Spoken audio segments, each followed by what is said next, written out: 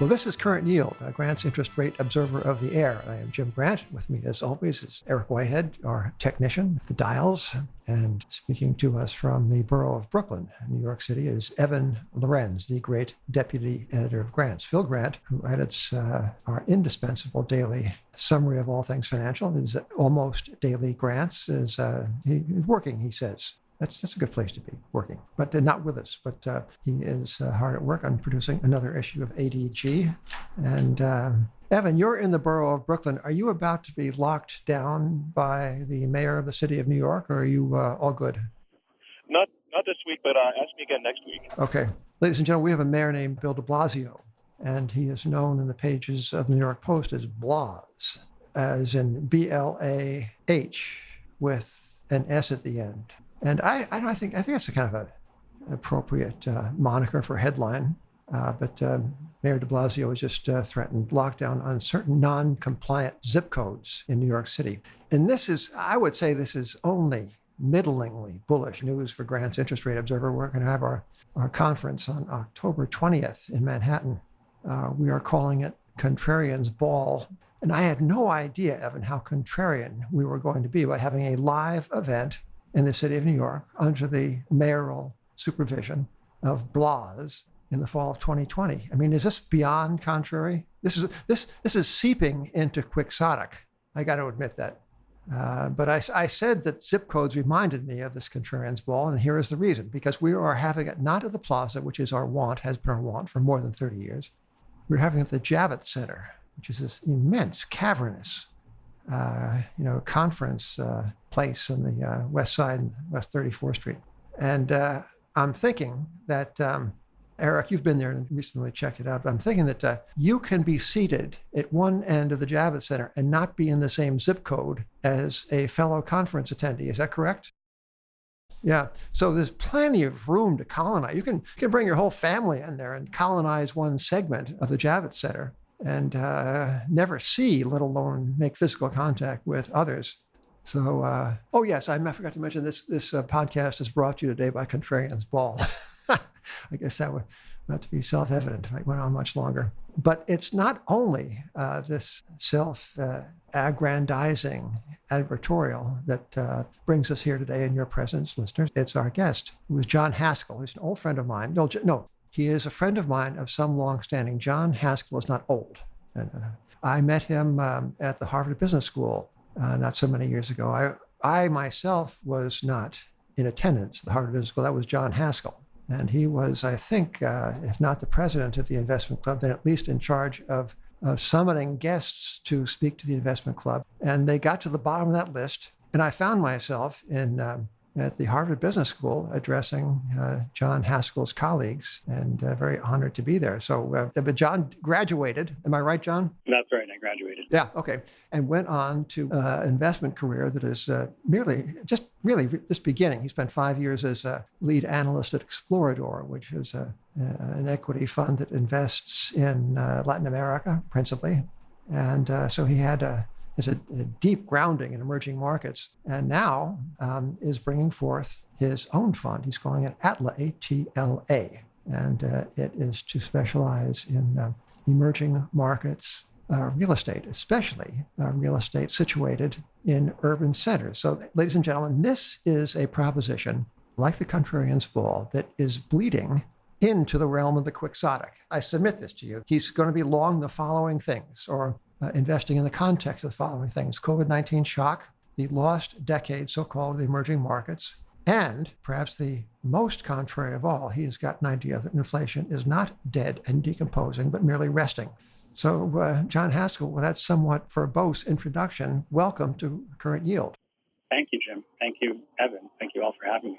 Hey, John, how far back do the index records go showing that emerging markets affirmatively and historically outperforms developed markets? It's a complicated question because actually the overall Latin American index, for example, which was one that I spent a lot of time focused on as my benchmark at Explorador, that one goes back to the 80s. And the MSCI larger emerging market index has a different start date, and there's also competing indices by different providers. So there's no easy answer, but you can get a few decades. So it's track record. Right. It's an observed tendency over several decades rather than an iron law. Absolutely. Yeah. And whether the past is any indicator of the future is up for constant reevaluation. Right. I would say. So, John, your fund is of course a partnership. It's for so-called qualified investors, but you'll be dealing in public equities. No, so this opportunity is available to everyone, especially, of course, those who avail themselves of the new ATLA fund, which is debuting perhaps in December. But the components of your fund are in the public equities domain. No, that's right. There's been a change in capital markets in the last few decades.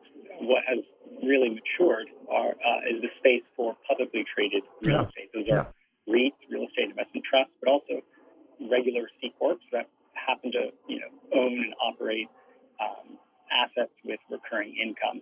And those property stocks, that universe, was small and esoteric, but with REIT legislation passing in countries overseas and just with the expansion of public equity markets, it's now become relevant.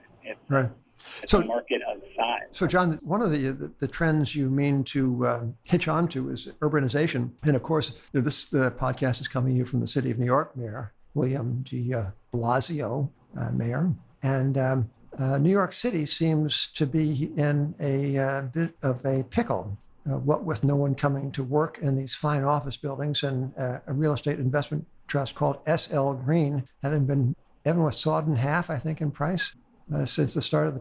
Yeah, relative to its estimated net asset value, it's trading about half that value. So, which raised the question, John. So, when you can have SL Green here in the United States with the rule of law, or what remains of it, why venture abroad?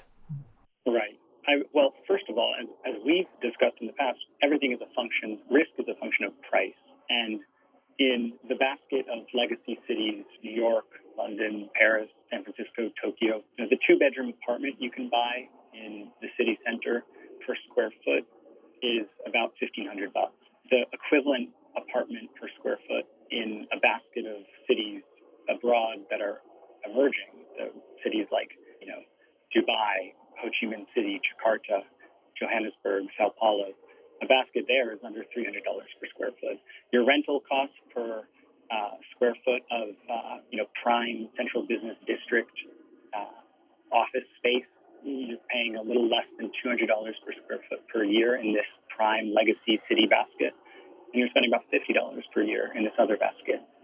So on a fundamental basis, real estate in emerging cities where populations are growing at a double-digit percentage increase each decade, prices for real estate in those cities is far less demanding, 3 to 6 times. So, John, you implicit in your thesis is the ancient epigram, "This too will pass." No, with respect to, say, COVID and pandemic. That's right. COVID is the current entry, but there's really also a long-term secular tailwind. And I don't want to focus too much on the entry point when this is meant to be a portfolio for the long haul. And I think what's exciting here is that this universe of publicly traded emerging market stocks, which very few people focus on, spans nearly 40 countries and accounts for about 3/4 of human population.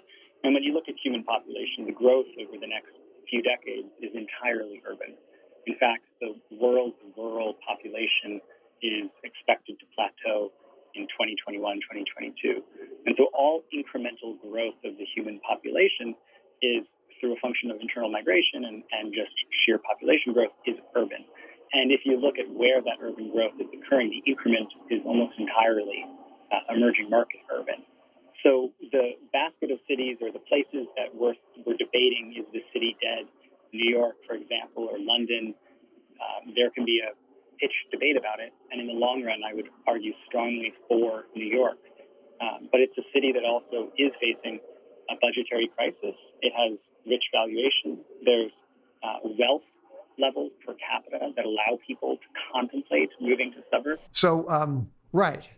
So Ho Chi Minh City is cheaper than New York City, but if you go for the cheap place, you find that you're in Ho Chi Minh City. I mean, there's a spread that's kind of logical and warranted, no? No, there should be a spread. The question is the spread correctly priced, or is it too wide? And what I would say is for the largest investors in the world, they're already comfortable with having a portfolio of buildings around the world because that portfolio diversification provides some resilience. If you're the Norwegian Sovereign Wealth Fund, then you're invested in Berlin office towers. If you're GIC out of Singapore, you own a portfolio, including the Time Warner Center in New York, residential tower complexes in China. So the largest investors understand that real estate is risky and there's diversification benefit to a portfolio. But for individual investors, small investors, how would one access this in the past? Right, you can't go and buy individual. John, how about giving us a couple towers. for instances? Give us an example or two or three of a publicly traded, not too thinly traded, but publicly traded equity that has exposure to the things that you're talking about, and give us examples. Sure, this is my territory now, bottom up. So we've discussed in the past Giverdanos in Mexico. I think Mexico is very interesting right now. Has a few really quite compelling opportunities. But let's go somewhere different. Let's go to Indonesia. Indonesia, fourth populous country, 270 million people. GDP per capita about 4,000. The currency is inexpensive on a PPP basis. It's got a triple B credit rating. It's like Mexico in that regard. There's a company there called Pakuan Jati. It's a real estate developer and owner of malls. Can you spell that, towers, John? John, can you spell that? Sure. Pakuan, Pakuwon, space Jati. The ticker is PWON, and it trades on the Indonesian. Wait, spell out the acronym more slowly so people can write it down if they want to. Sure. Pakuan Jati, and the ticker is PWON. PWON, okay. P1, all right. And it trades on P1, yeah? So Pakuan Jati, it's a $1.1 billion market cap company. It's down 50% year to date. It was cheap at the beginning of the year. It's down by 50%. It had a 36% decline in recurring revenue because of COVID.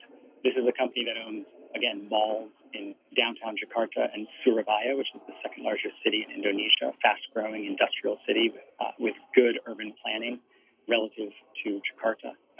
The company manages these core downtown malls, the Pakuan Mall, the biggest in Surabaya, for example. They also have office towers with very blue chip companies in them, AIA, the LG headquarters, Bank of Tokyo in Indonesia, HP.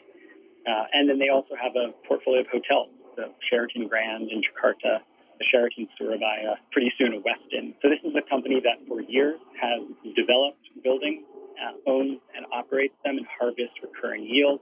They also have a land bank, and they develop that bank into residential projects. Right now they have 450 hectares of land, which is about 1,100 acres, which means it's like 1.3 times the size of Central Park, just in raw land. How's this thing valued, John? If you just take the mature existing recurring revenue portfolio, that is 8.4 million square feet of malls and office towers. And so you're talking on an enterprise value per square foot of $158 or $160. There's also a portfolio of hotel rooms that's not even factored there, and there's the land bank, and all of its development potential. Take a yield basis. So on 2019 numbers, and this is, of course, when there was travel and there was not social distancing, and so things are quite different. But take 2019 as a snapshot of a normalized year. On 2019 numbers, it has a 10.7 cap rate right now. And so what that means is you're buying existing assets at a discount. I would say having a double-digit cap rate is appealing. Double-digit free cash flow yield is appealing. And yet you're paying nothing for 1.3 Central Park in sort of an assemblage of land, primarily in Jakarta and Surabaya, where there's land scarcity to an increasing extent. This is also, just to quickly note, sorry, Evan, is that it's practically unlevered. The net debt to equity here is 2%, maybe net cash this year. So there's no leverage, which means even if I am wrong about when a mall will return, or even if some of their assets are obsolete, which I don't think is the case, then the underlying impairment or potential for underlying impairment to equity is low because of how unlevered it is. Okay, John, when you invest in REITs overseas, you're not investing directly in real estate. You're investing in a management team who invest in real estate for you. How would you rate management teams over there? And I'm not trying to say that emerging market management teams are any worse or better than the U.S. The Wall Street Journal last week had an article saying that shale CEOs had some of the fastest pay rises over the last 5 years, despite generating some of the worst absolute returns in the S&P 500. Interesting. I would say, like other asset classes, it's a good point. The issue here is who are the operators and what is their competency and what is their alignment. And really, competency and alignment explains a lot of good and bad behavior out there. I felt that in Latin America, or saw that in Latin America. So real estate in this case is, like you said, buying into a portfolio managed by management teams on the ground. Part of why one can build a portfolio across different countries is you have these management teams that are well established, that have listed their portfolios and have audited financial track records over time, and you can get a sense of folks for their reputation as well as their history. In many markets, the key here is to understand where there's a misalignment of interest, where controlling shareholders, either through one way or another, different share classes or related party transactions, are not in the service of all shareholders, minority. So I take it, John, with respect to P1, you are satisfied that these people are upstanding and properly aligned and competent? Yes, I think Paco Andrade is an example of a best-in-class operator. I mean, this is a business that came out of a family franchise out of Surabaya. The wealthy family that is bought into the business is named Teja, T-E-D-J-A. Okay. And he's sort of a giant in that industry, in that economy. Speaking of giants, John, speaking of giants, yeah. I would like to remind the listeners to Current Yield about the fabulous lineup of gigantic speakers we have for the October 20th event at the Javits Center. You say giants? Yeah. Who do we have? Yeah. Who do we have? Well, we have Mervyn King, the former governor of the Bank of England. We have Jim Chanos, the great short seller. We have Bruce Flatt, who was a real estate man of no small distinction. And we have Stephanie Kelton, who is going to sing the praises of modern monetary theory. We have Dylan Grice, who is an investment strategist par excellence. We have Monica Erickson speaking about corporate credit, investment-grade corporate credit, and Cy Jacobs concerning investment opportunities in and around financial stocks, and Joe Lawler.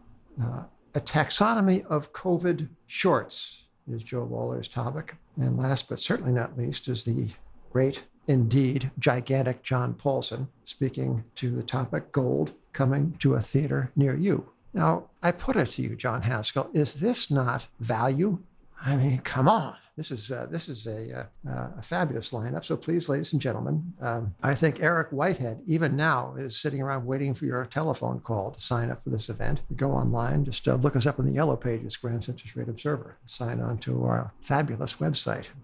And I guess that will conclude this sponsored message. John, you were talking about, if I remember, before you were talking about opportunities in the urbanized real estate segment of emerging markets, and you gave us this one very fetching opportunity in Indonesia, P1. How about one more? Just the highlights of another stock that might be representative of the kind of opportunities that you were availing yourself of. I would bring it back to Mexico, because I think there we could, for example, talk about Fibra Danus, which reminds me so much of Paco Andrade in Indonesia in a few key respects. Right, it's the recurring income, low debt, and owning assets that have scarcity. Right, trophy assets in very downtown land that is irreplaceable, where the long-term upside from owning that is really quite compelling. So this company, Danus, D-A-N-H-O-S, Fibra Danus. Fibra is the Mexican term for REIT.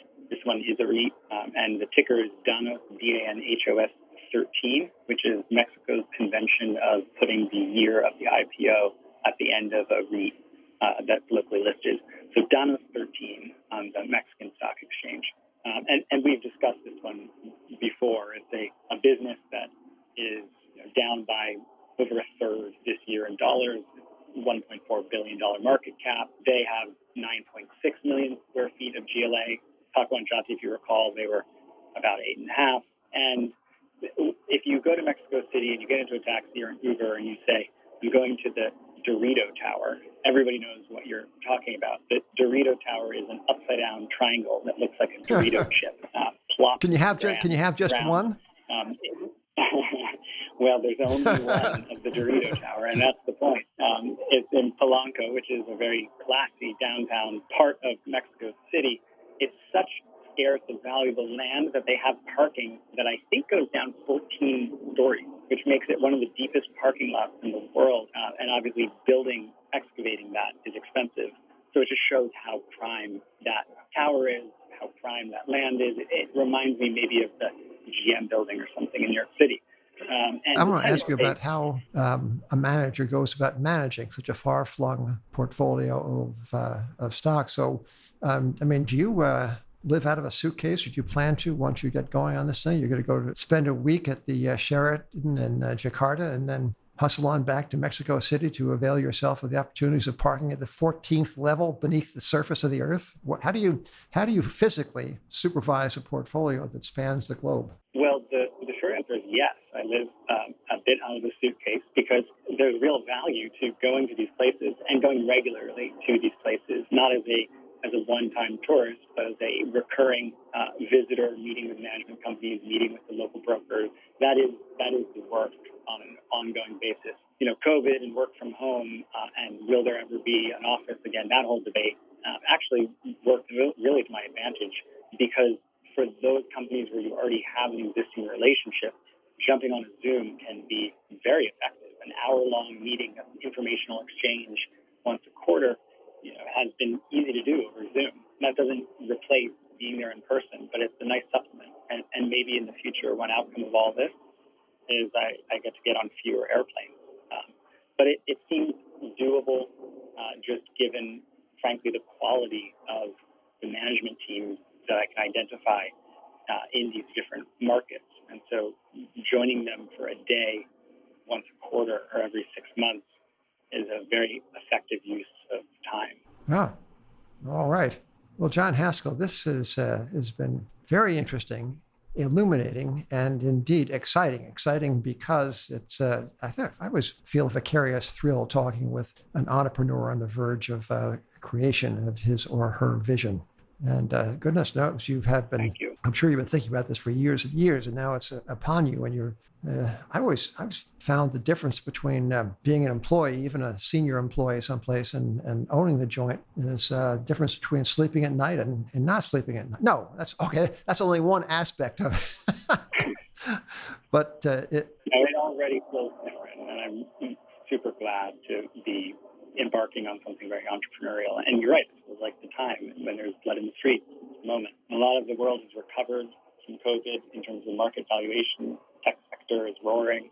But I have to say, in my small corner of markets, the window is still super compelling, and the dislocation has not corrected itself. Well, break a leg. No, I'm going to go further.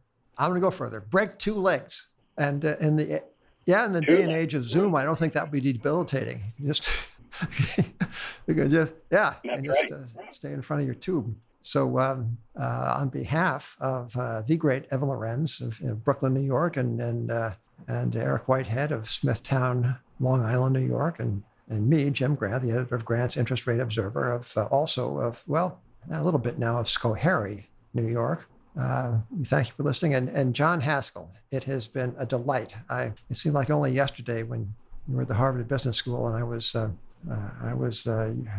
does seem like yesterday. What fun. Yeah. Anyway, you go get them. It sounds like a wonderful opportunity. And, don't be a stranger. Check in from time to time and tell us how much you're up. Sounds good. I appreciate your time. Okay. Thank you so much for having me. Talk soon, ladies and gentlemen. Thank you for being with us on Current Yield, Grant's Interest Rate Observer of the Air.